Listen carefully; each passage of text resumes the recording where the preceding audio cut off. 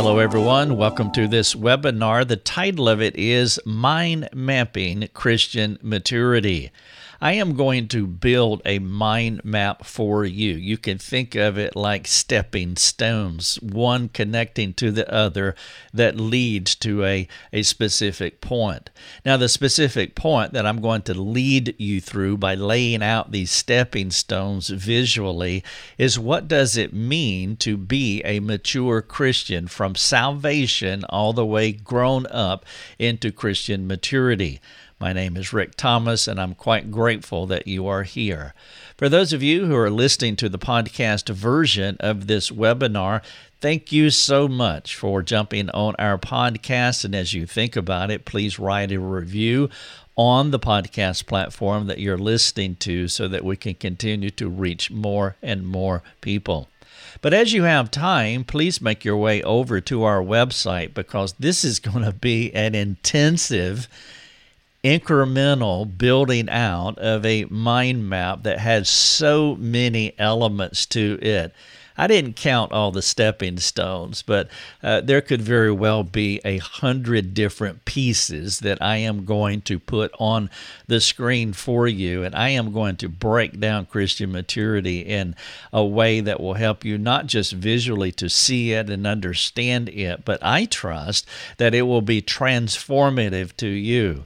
Probably two of the most common questions that we are asked when it comes to this idea of Christian maturity. One of those is when folks come to our ministry, they jump on our forums and they say, I have a spouse, a child, a friend, and I am not sure if this person is a Christian. Well, what I'm going to build for you in this webinar will help you to look at all of the specific elements. I mean, think of it like taking the word maturity and just stretching it out so far that you see inside of it in a microscopic fashion to where you see the steps of Christian maturity. As I said, perhaps 100 of them. And so it will be a complete examination, but it's designed to help answer that question. I realize that on our best day, we can only understand if a person is a Christian from a subjective perspective, but this will give you some objective ways to understand the best that you can subjectively. And then the second question that people ask us is, what is Christian maturity? A straightforward question. Well, this webinar will answer that question too. All right, so the big idea in the webinar is Christianity is not a spectator sport. God has called us to participate in the good things He is working in our lives, not participating in our sanctification by appropriating His grace. It's a sign of death, not life. And so in this webinar, I explain through mind mapping what it means to be, as James said in 1:22, doers of the word, a process that leads to Christian maturity. Now, that is the big idea. Before I get into the mind map, I do want to look at a couple of verses to help set the stage. One of those is Philippians chapter 2, verses 13 and 14. This is Paul talking when he said, "Work out your own salvation with fear and trembling. For it is God who works in you both to will and to work for His good pleasure." Now, there is a lot packed into this sentence. Now, one of the things, I want to say this first of all, what Paul is not saying. He is not saying that we are working to be saved. There is an assumption here that you already own salvation, that it has already been gifted to you by God, that you have been born again or you have been regenerated. So he's not saying that you're working in order to have something. He's saying that you have something, and now that you have it, we want you to work it out, to grow up into biblical manhood and womanhood, to grow up into a mature believer. Now, it is possible that there are people watching this webinar or listening to the podcast who have not been regenerated. They would not say that they are Christians. Well, if you're here, praise God for you. But if you want to learn how to have a salvation that you can work out to grow up into Christ's likeness, then I would love for you to come to our ministry and to let us know. Say, hey, I am not a Christian and I'm interested. Tell me how to become one. But in this text, Paul is talking to talking to believers in Philippians 2, verses 13 and 14. So he's telling them, work out your salvation. But the other thing that I want you to see here, he says, for it is God who works in you, both to will and to work for his good pleasure. And so there's a double benefit here. God is working in us, and then we participate with God. It is a cooperative work. We cooperate with him in appropriating his grace. What Paul's talking about here is both passive and active obedience. I'll talk more about that in just a moment, but I want you to see that it's not a spectator sport. It is a participation sport, that we are working what God is working in us. Now, if you back up in Philippians to chapter 1, you see another text that talks about God working in us, where he says in verse 6 of chapter 1 that what God has begun, he's going to complete. And so we know that God is actively working in our lives. It is assured that he is going to finish the deal, that he's going to complete our salvation. You see, it's God that perseveres, not us. If it was just us persevering, we would not do well. But God is a persevering God, and what he has begun in us, he surely will complete. And as Paul says here, it is God who works in you, both to will and to work for his good pleasure. But he also says, work out your own salvation with fear and trembling. And so what we see in that verse is passive and active obedience. Now, there's another text that talks about this as well. Passive obedience, I'm speaking of first, and that is in 2 Corinthians chapter 3, verse number 18. Paul said this, we all with unveiled face, beholding the glory of the Lord, are being transformed. Do you see the passive voice in that sentence? It is something that is happening to us. It's kind of what Paul was saying in Philippians 2, that God is working in us to will and do of his good pleasure. Or in 1:6 of Philippians, God will complete what he has begun. Or in this text, 2 Corinthians 3:18, we are being transformed. This is what we call passive obedience. It is something that is happening to us. But our obedience is active too. In James 1:22 is that classic short sentence that says, be doers of the word, not hearers only, deceiving yourselves. And so we don't want to be ditch people where we jump in one or the other. Those who believe in passive obedience, exclusivity, and then those who believe in active obedience as the only way. Those who believe in active obedience they can tend to be legalists, where there's an aspect to them where they can live in an insecurity, and so they are doers of the word, and they can get into legalistic tendencies because they don't understand passive obedience. But then you have passive obedience. These are more of a let go, let God mindset, as though we do not cooperate with him.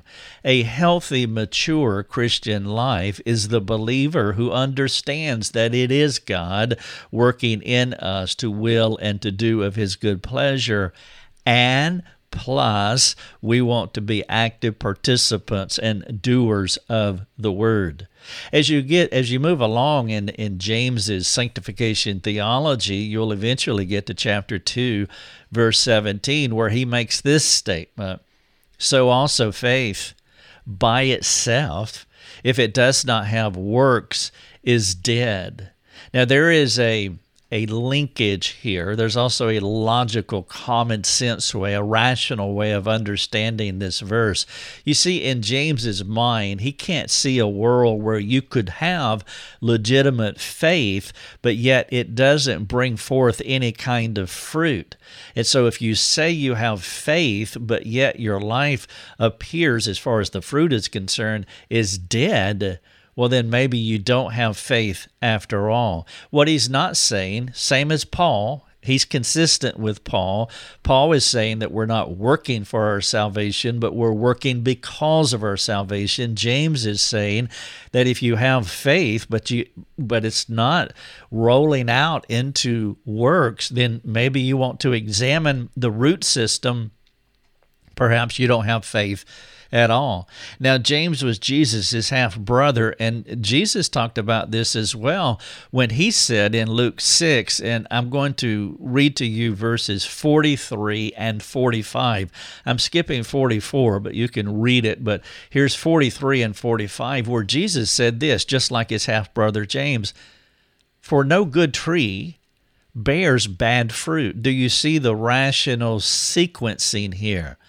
If you have a good tree, it has good fruit, not bad fruit. And that's what James is saying. If you have faith, there's going to be works. If you don't have works, then you probably don't have faith. And so Jesus said, "For no good tree bears bad fruit." And then he turned it around and said the same thing a different way. He said, "Nor again does a bad tree bear good fruit, for each tree is known by its fruit."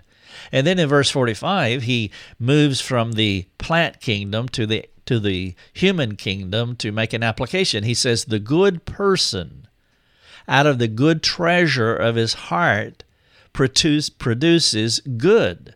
And so again, you see this sequence here, a logical sequence. A good person has a good treasure and a good heart that produces good works. The good works come from the faith that we have. Or he turns it around and says the evil person out of the evil treasure produces evil. Again, there's a sequencing here that is common sense, and it's important for us to understand this.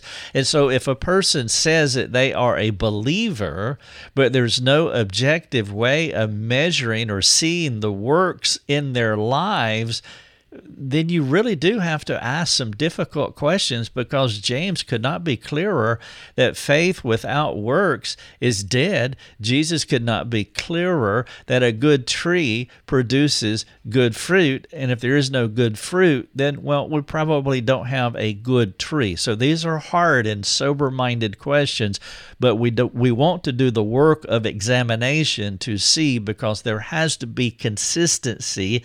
If we say that we are saved, then it has to look like something, and that is the purpose of this mind map. And so with those things in mind, what you see here is a blank canvas on the screen. And I'm going to start building out a mind map that will give you a clear way of understanding what Christian maturity is. And I trust that, first of all, that you will look at this like a mirror, and you will examine yourself and see if these elements in this mind map is a clear representation of who you are. Now, I am not suggesting that you have perfected what I'm going to present to you. I haven't. I'm a work in progress. But what we're looking for when we examine evidence in anybody's life, you're not looking necessarily for the perfection of it, but you're looking for the presence of it. And so as you look at this mind map, when I'm done, I trust you will see the presence of your life. If you don't, then you have some questions that you need to answer. And so when mind mapping Christian maturity, the starting place is always the gospel. A good definition of the gospel is the person and work of Christ. The gospel is not a thing primarily. The gospel is a person. He is the good news. He is the incarnate one, meaning that he came into our world in the fullness of time. As Paul said in Galatians 4, God brought his son, as John said in John 1, he tabernacled, or he lived among us. And so the gospel came to us and lived on earth. The gospel eventually died on a cross to pay for our sins and resurrected 3 days later and then ascended. God or Christ in human flesh paid our debt for sin, which opens up the portal for us to receive salvation, not based on our works, but based on the complete full sacrifice of Christ on the cross. And if we accept his work, not ours, then we receive his righteousness, an alien righteousness. And at that point, we are born again or regenerated. And this is the launching pad. This is the starting place, as you see on the mind map. You can't have Christian maturity without salvation. You can't have salvation without Christ or the gospel. Now, for me, God regenerated me in 1984. When did he regenerate you? Now, you might not remember the exact day. I don't. You might not remember the knee that you were, the plank in the church building where you bowed and placed your knee when you asked Christ in your heart, as the cliche goes. But the question is, have you been regenerated? Not when or where, but have you been regenerated? That's the most important question. Now, perhaps some of you watching this webinar are unsure of your own salvation. Well, I trust, but by the time that I get through with this webinar, you will be able to look at this mirror or this picture that I'm going to present to you, and you will see the presence of salvation in your life as you see you living out what Christian maturity looks like on this screen. And so Christian maturity begins with the gospel. And the most succinct way to define the gospel is the person and work of Christ. And then he imposes himself into our lives, and we are born a second time. At that point, the Spirit of God comes into our life. We were dark and alienated from God. The light was out. But once we are born a second time, we are now alive. You will read this in Ephesians 2, where we were dead in our trespasses and sins. Paul also talked about in Corinthians that the natural person, the unregenerate person, doesn't discern spiritual things because there is no Spirit of God activated in him. And so at salvation, you receive the Spirit of God. Now, it is possible as a Christian to grieve the Spirit of God, as we read in Ephesians, or we can quench the Spirit of God as we read in 1 Thessalonians.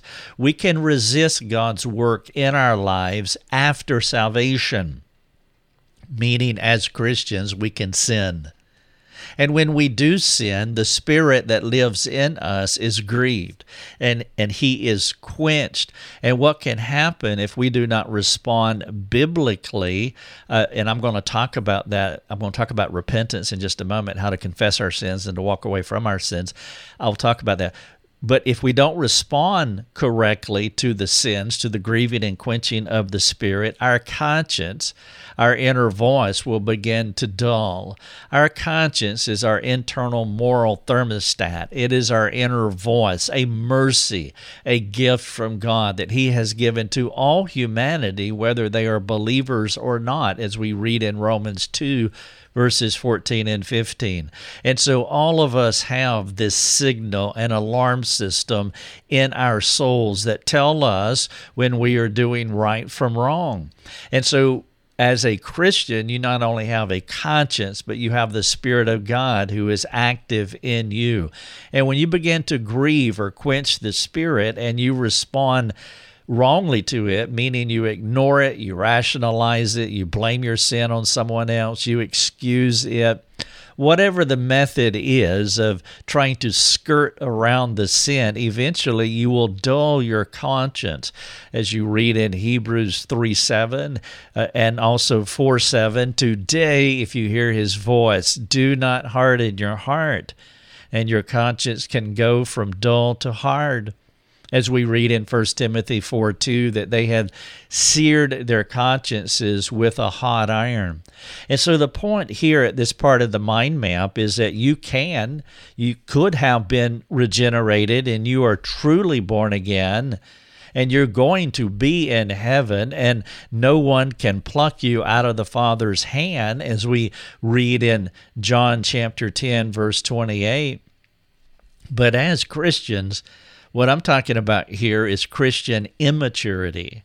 The person who is grieving the Spirit of God or quenching the Spirit of God, what that will do is that it will stunt your growth, and you will not be maturing as a Christian because you are resisting the Spirit's work in your life.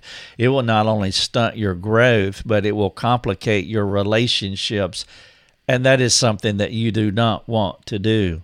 All right, so let's assume as we move along in this mind map that you sincerely and you are genuinely cooperating with the Spirit of God.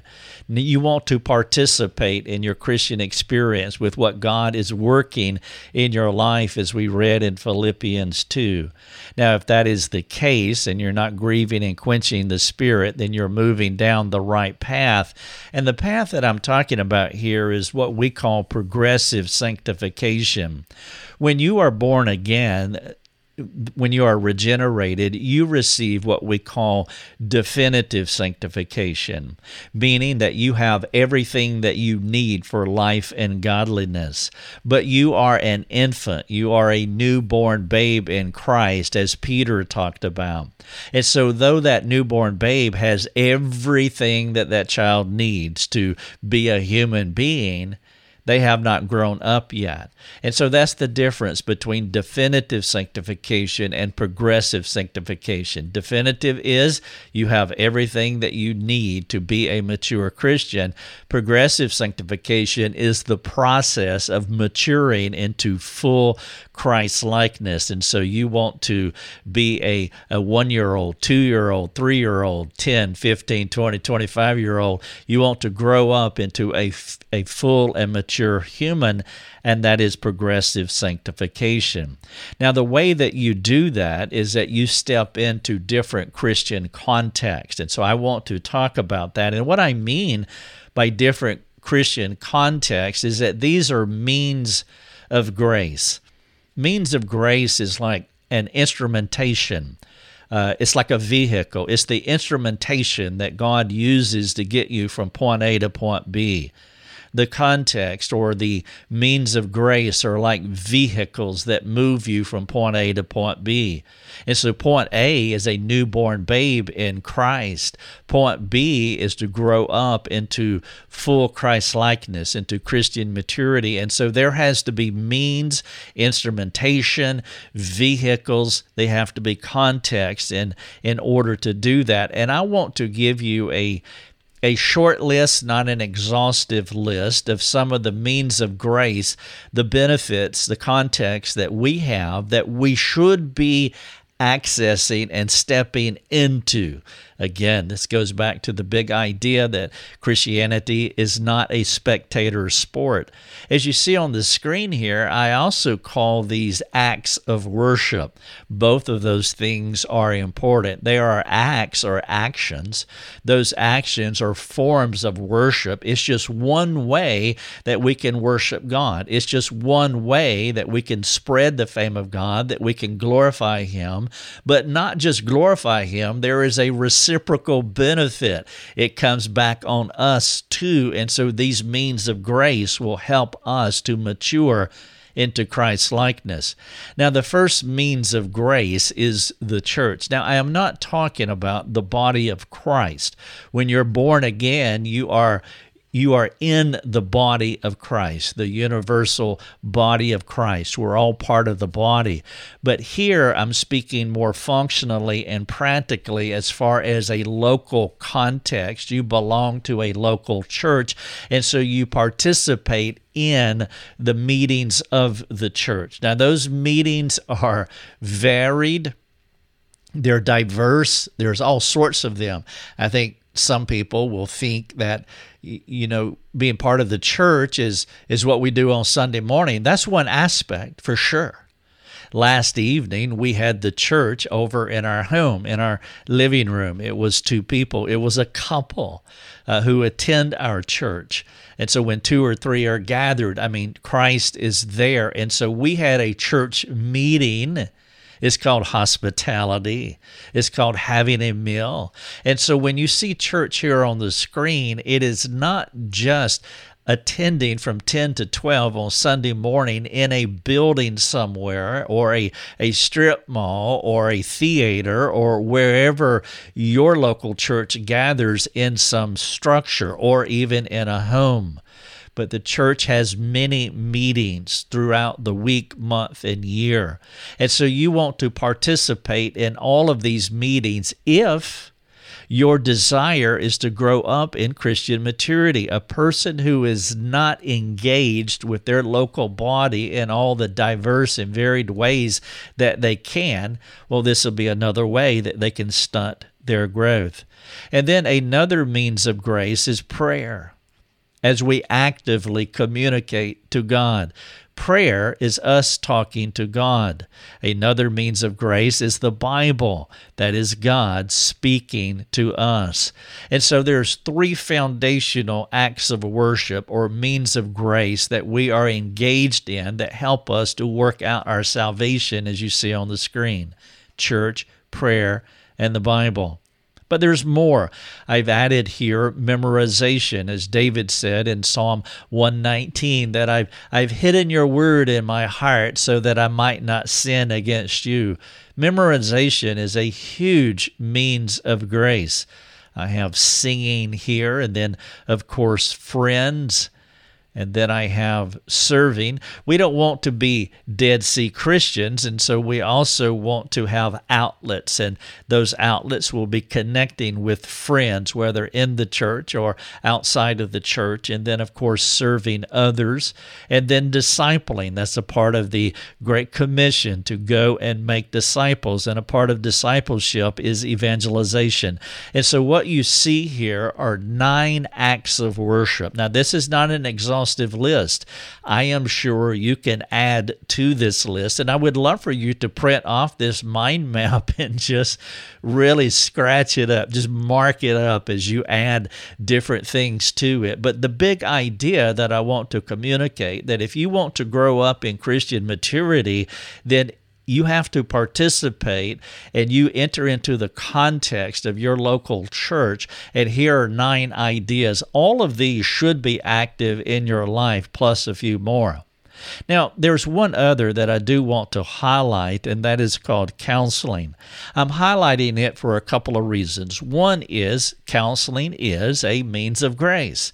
Counseling sometimes is necessary for some believers, some couples, some families. Sometimes we can find ourselves in such difficult situations or in complex relationships that we want to pull aside, and we want to meet privately and exclusively with someone to help us, give us some customized care. And so there is a place for counseling within our growth in Christian maturity, but that should not be it should not be an ongoing event in our life. And so what you'll see here on the screen is that I have also scratched out counseling. I put it here as a context, a means of grace to help us in our Christian maturity, but that should not be an ongoing event in our life, because if the church is being the church, meaning you are being who you should be, and you're not only participating in all the means of grace that the local church has, but you're benefiting from them and you're helping other people, then as the body cooperates and engages the body, as we're stirring one another up to loving good deeds, we should be finding everything that we need to help us to grow up into Christian maturity outside of counseling. But again, there are times when we find ourselves in complex situations where we need that customizable care. And so I put counseling in here as a context, but with a footnote, with a caveat. Now, what I want to do in this next screen, I'm going to come back to the mind map, but I just want to highlight these means of grace again, because I don't think I can overemphasize it here. Let me say it this way. When I meet with a person for counseling, or a couple or a family, I would say that 98 and 99% of the time, in over a quarter of a century of counseling thousands of people that when they come to me, they are not doing what I just said. They are not actively participating in all the means of grace that the church offers. In 1 Corinthians 15:33, Paul says, "Do not be deceived. Bad company ruins good morals." And so what if we take 1 Corinthians 15:33 and we invert it? We flip it on its head. Paul says bad company ruins good morals. What about if we said good company instills good morals? Well, if you surround yourself with good companions, which is what I've been talking about, in all these acts of worship, means of grace, context of the body of Christ, you see all of them here on the screen. And as I said, that I would say 98, 99% of the people that I've met over a quarter of a century of counseling, that part of their problem is that these things that you see on the screen here were not active in their lives. The church and all the varied meetings of the church, active prayer life where they're talking to God, active Bible life where God is talking to them, hiding Scripture into their heart, singing a joyful heart, serving others because they're not Dead Sea Christians, building out a friend network for reciprocation where you help them and they are helping you, actively discipling other people, actively evangelizing your culture, perhaps sometimes receiving counseling. But with my footnote, you can actually extract counseling from this list that you see here and most definitely grow up in Christian maturity if you're doing these other things. And so I wanted to highlight these means of grace because this is a huge deficit in people's lives, and I want you to get the point. And so thus far in the mind map, you see it here. I'm back to the mind map on the screen for those who are listening to the podcast. And we have developed it from salvation to cooperating with the Spirit of God to actively engaging into the means of grace, which are the vehicles that allow us to do the next things that I want to present to you. But before I get to that, I do want to take a brief coffee break and just make an appeal to those of you who are able to do any of the things that are suggested here in this list. We made a decision a number of years ago to give all of our resources away, and by the grace of God, we are never going to change. However, we cannot do that without you. And so without any guilt whatsoever, I would just love for you to consider some of the things that's on this list here. All of them will help us to continue to underwrite and support this ministry. And really the big idea is to reach as many people as possible with the practical message of Christ. And so my appeal is that you will partner with us in whatever way that you can, as you see listed here.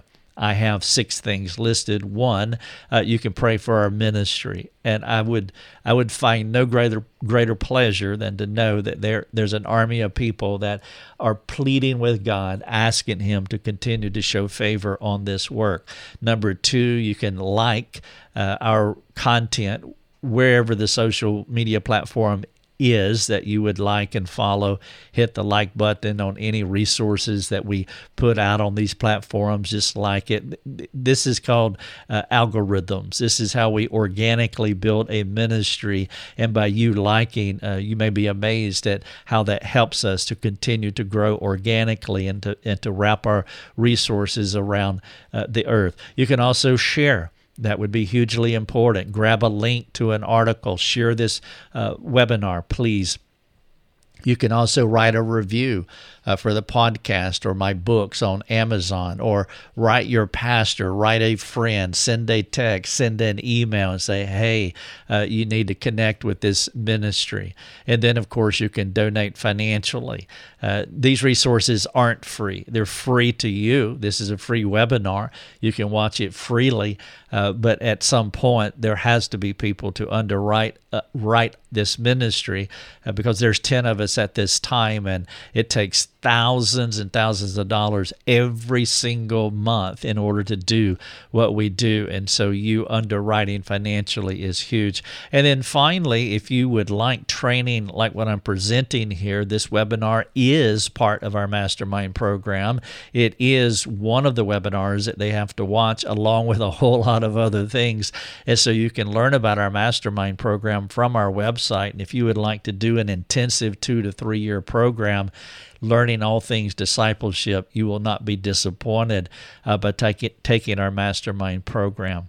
All right, that's our coffee break. Thank you so much. I want to come back and I want to finish building out this mind map.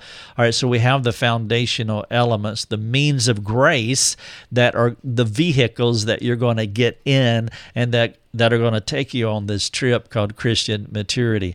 Now, if you're doing these things, then the first thing that should be happening to you, and it is the essential thing, foundational, and that is humility. As you're engaging God and engaging others, your heart should be growing in humility. How could it be otherwise? Now, the reason that this is important is because God gives empowering favor to the humble, meaning that you will have power to grow and to move. You'll have God's favor. He does not oppose you at all. And so if you actively engage in these, some of the benefit that will come to you is that your heart will continue to grow in humility. And as you grow in humility, you're going to be affected. We want to be affected Christians, meaning that we are affected by God. And so He is working in us to will and to do of His good pleasure. What He has begun, He is going to complete. As we stare into the face of God, we are being transformed. And we do that by actively participating in these means of grace. We are affected people. And so out of our humility, we are affected. And then what grows from that are desires. And the first desire that we have is that we want to change. We want to grow. We don't want to be babes. We don't want to be unregenerate. And so God has gifted us with salvation, but we don't want to stay there. Failure to thrive would be the physical anomaly, that we cannot grow, that we're 20 years old and still in a bassinet. No, because of the humility that God is working in us as we participate in these means of grace, we are being affected, and our desires to want to grow up into Christ's likeness continue to increase. Therefore, the first thing that we want to do is change. Now, I'm not going to give you all of the change process in this webinar, but if you want to watch a full presentation of what repentance looks like, and by the way, it is essential because Christian maturity implies that we have to change, and so you can't mature without changing, then you need to understand the doctrine of repentance. And I have a full webinar that walks through all 13 steps of repentance. I'm only going to present a few of those here on the screen so that it will, 1, whet your appetite, 2, you can visually see the essentialness of it, and then 3, hopefully that this is part of what your life, what your life looks like. And so you cannot mature in Christianity unless you change. And so you could look at it kind of like mile markers going up the interstate. If the ultimate goal is maturity, then there are mile markers all along the way. And at each mile marker, you have to change into something else. You have to change into Christ likeness. So it is progressive sanctification. The implication is that our life is going to be ongoing repentance. Luther said that the Christian life is repentance and ongoing repenting. The repentance is when you become born again, a Christian. The ongoing repenting is progressive sanctification, and it looks like this. And so let's say that we sin after we become a Christian. We sin against a spouse, a friend, a family member. We sin against no one but God is something that we do, but we sin, and then we confess that, and then we seek forgiveness from God and anyone else is within that sphere of offense.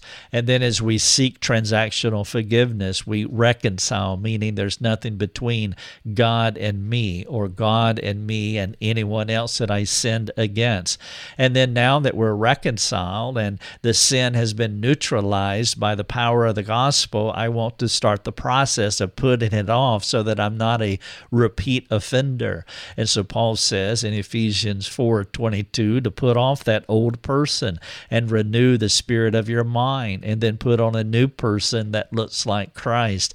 And so these are a few quick steps to what change looks like. But again, if you want to see the full process of change, the doctrine of repentance, then please watch that webinar on our website. It is free to you, and you will benefit tremendously from it. However, the change process is never for you just to get better.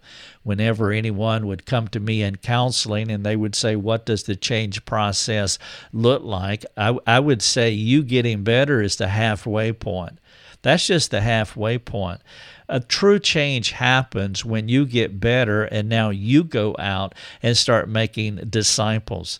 To just get better has a self-centered implication in there. It's only about me. Our motive to get better is not primarily about us, but we want to get better so that we can go and fulfill the Great Commission of making disciples, which is a fuller way of glorifying God and spreading the fame of Christ around the world. And so I want to get better so I'll be better fitted in order to make disciples so I can spread the fame of God. And as you are changing, and as you're evolving into a more effective disciple maker, well, then you're going to start growing. Growth happens when we begin to pour ourselves into the lives of other people. And this is how we start developing our character. And I do want you to understand the point. If your whole purpose in your Christian experience is just to be the best version of yourself, and you're not thinking in an other-centered fashion, well, then you are sabotaging the gospel. The heart of the gospel, which is the first point of Christian maturity, as you see on the mind map here, is Christ taking on the form of humanity so that he could save the world. There is an other-centered aspect to the gospel. Therefore, there's an other-centered aspect to Christian maturity. And if we don't have others in our sight lines, then there's something wrong with our Christian maturity, our Christian experience. And so I want to change as I access these means of grace.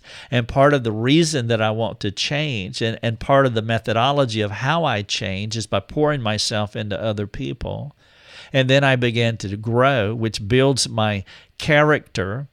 And then one of the ways that you see the evidence of a bibliocentric, Christocentric character is that you see the Spirit's fruit in the individual's life.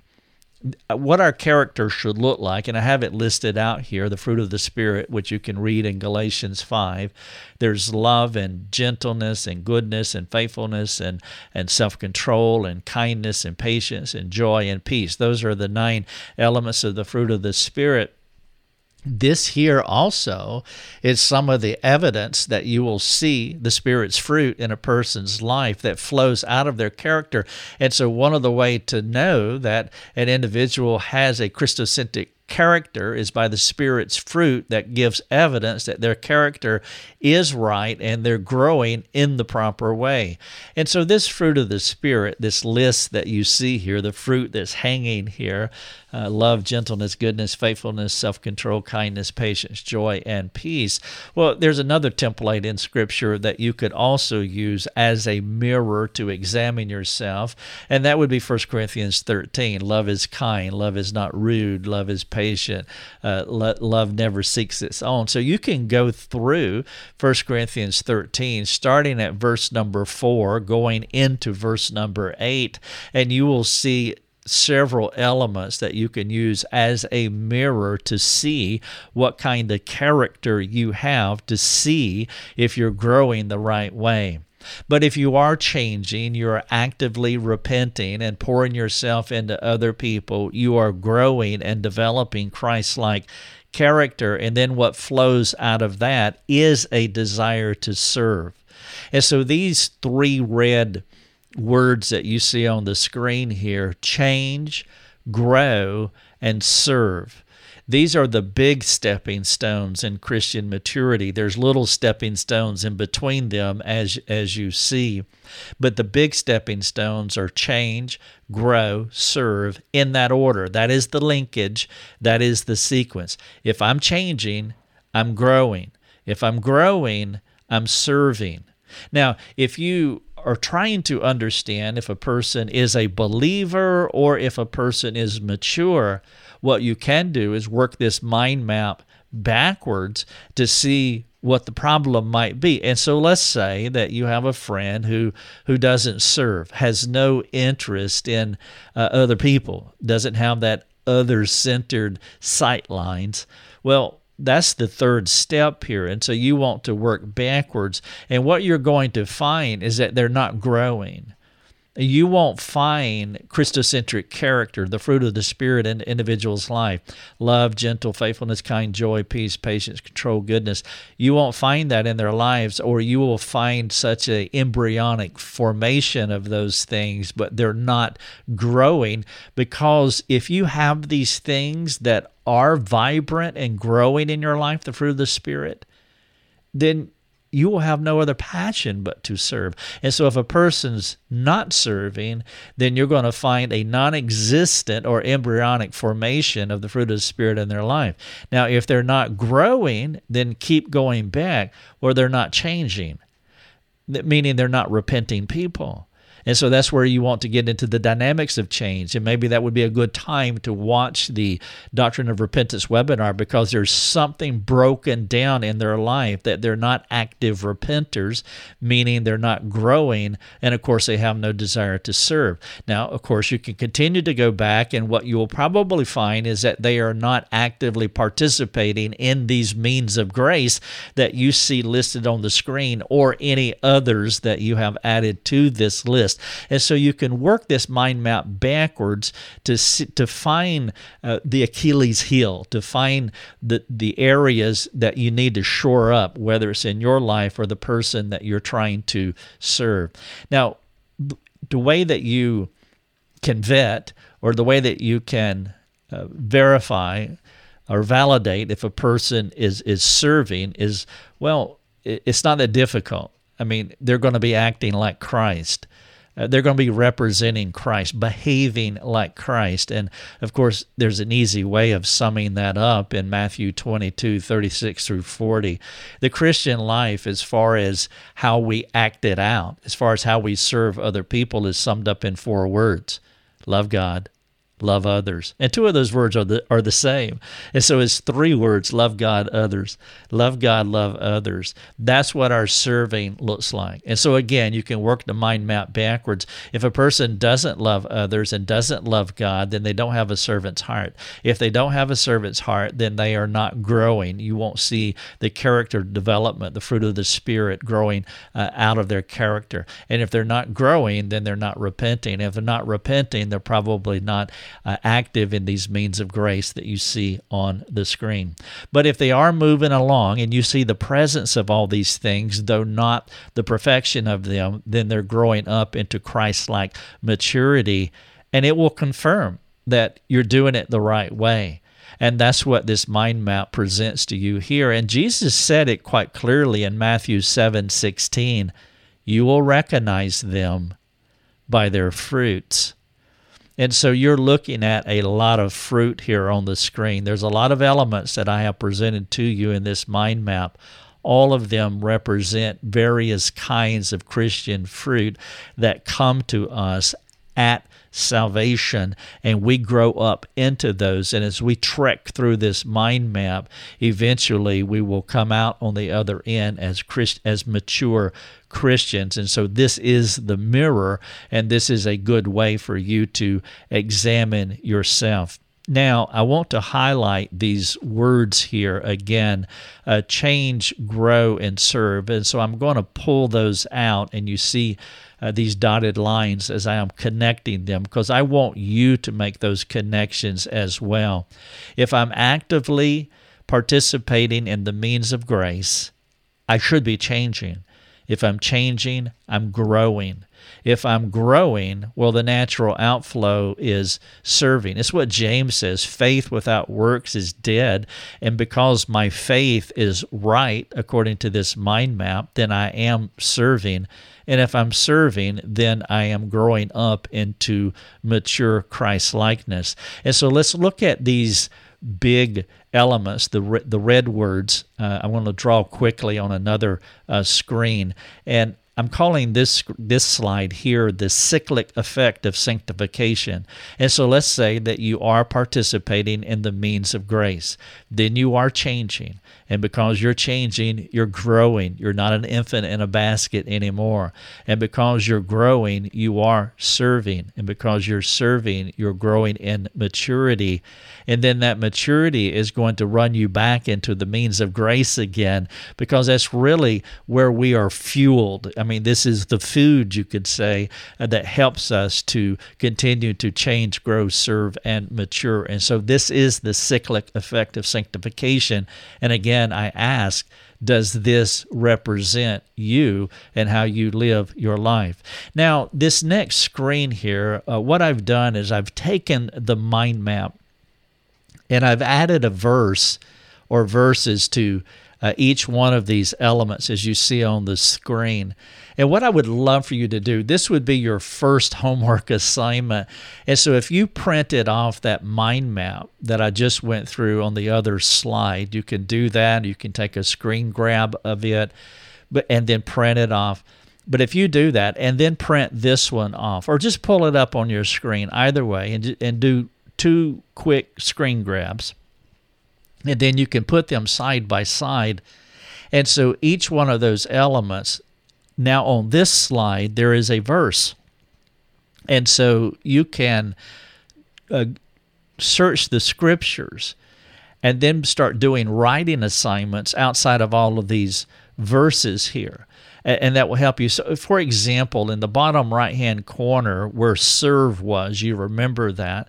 Well, the blue button here, it says 1 Corinthians 11:1. And on the other screen, it said Christ-likeness. So if you're serving looks like Christ. And so this particular button says Christ-likeness. The verse here is 1 Corinthians 11:1. Now, that's the verse where Paul says, follow me as I follow Christ.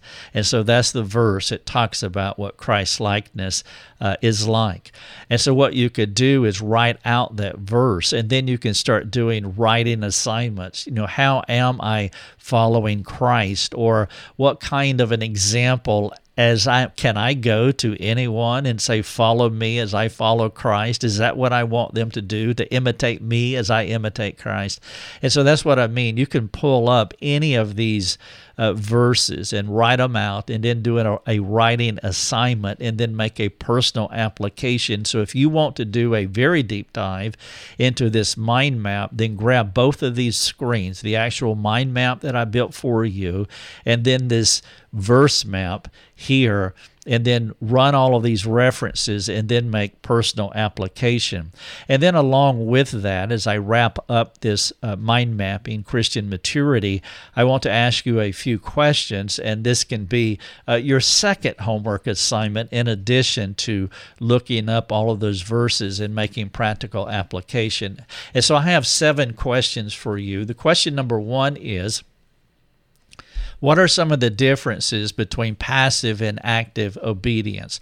And I would love for you to really work out this question. Maybe you can think about, am I one of those ditch dwellers to where I'm more beholden to passive obedience and not so much active obedience?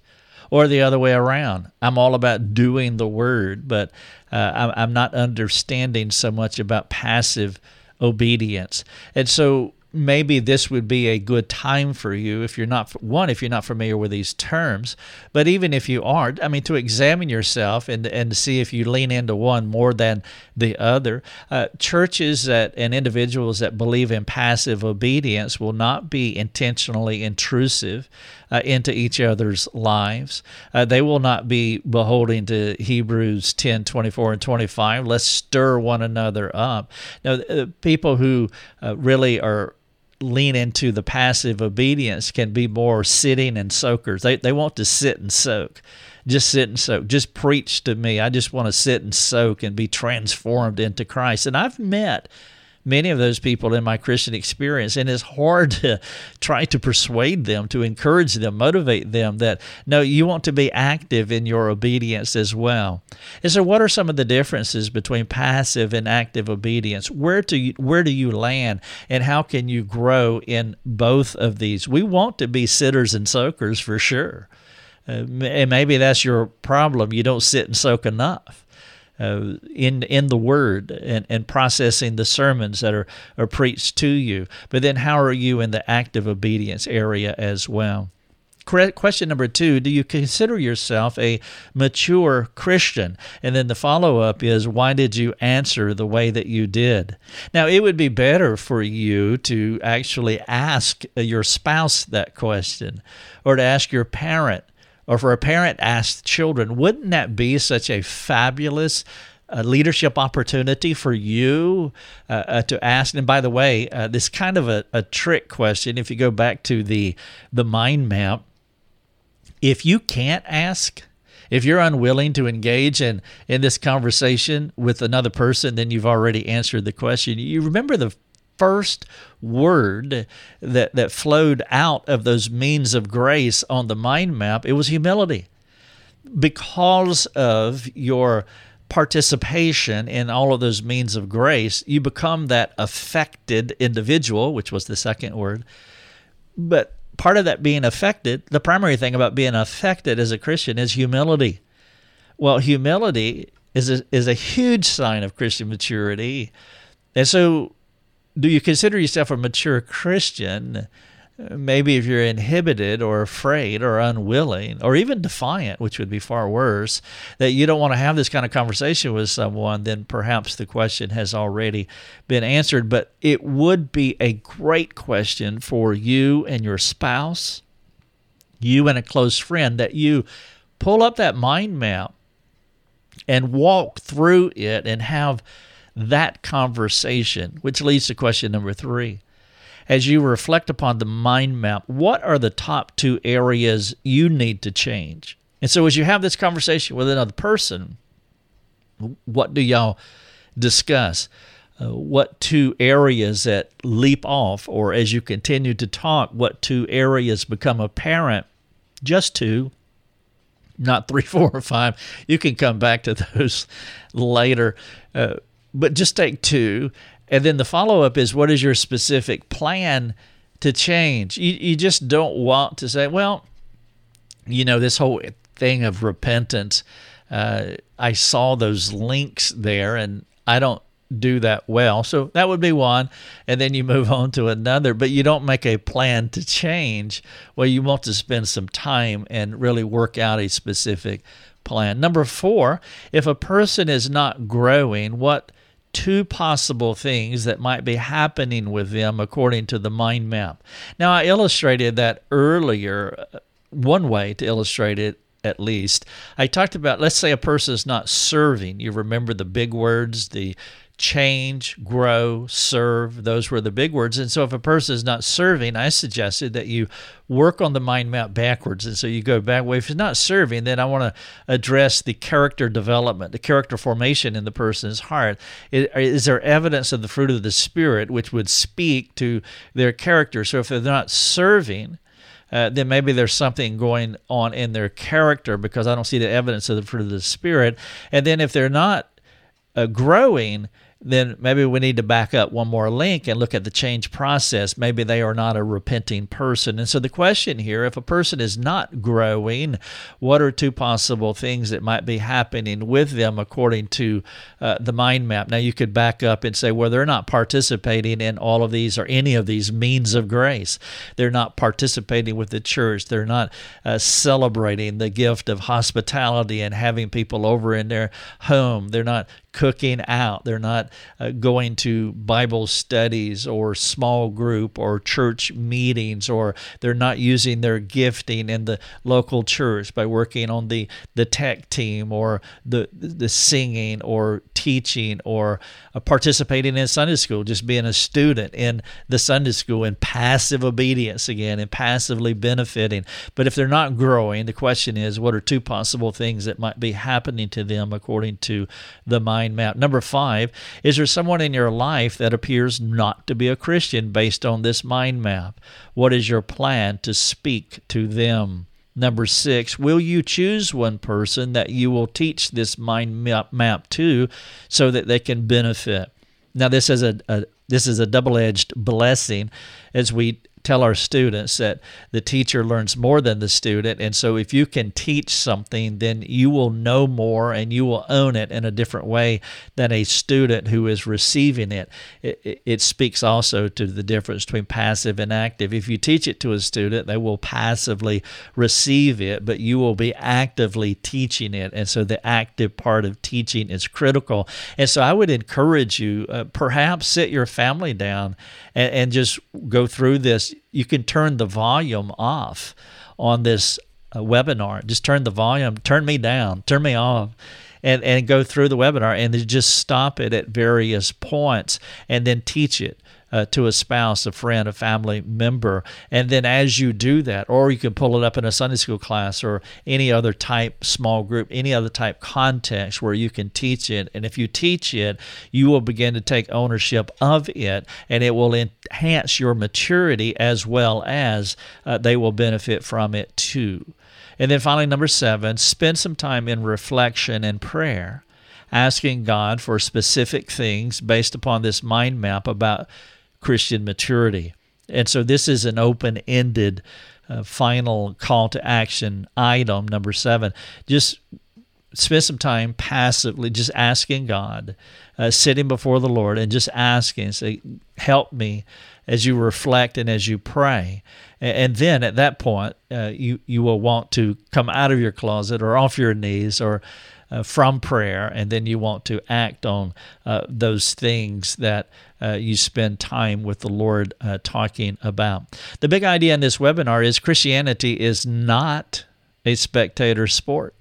God has called us to participate in the good things He is working into our lives. Not participating in our sanctification by appropriating His grace is a sign of death, not life. And so in this webinar, I have explained through mind mapping what it means to be doers of the Word, a process that leads to Christian maturity.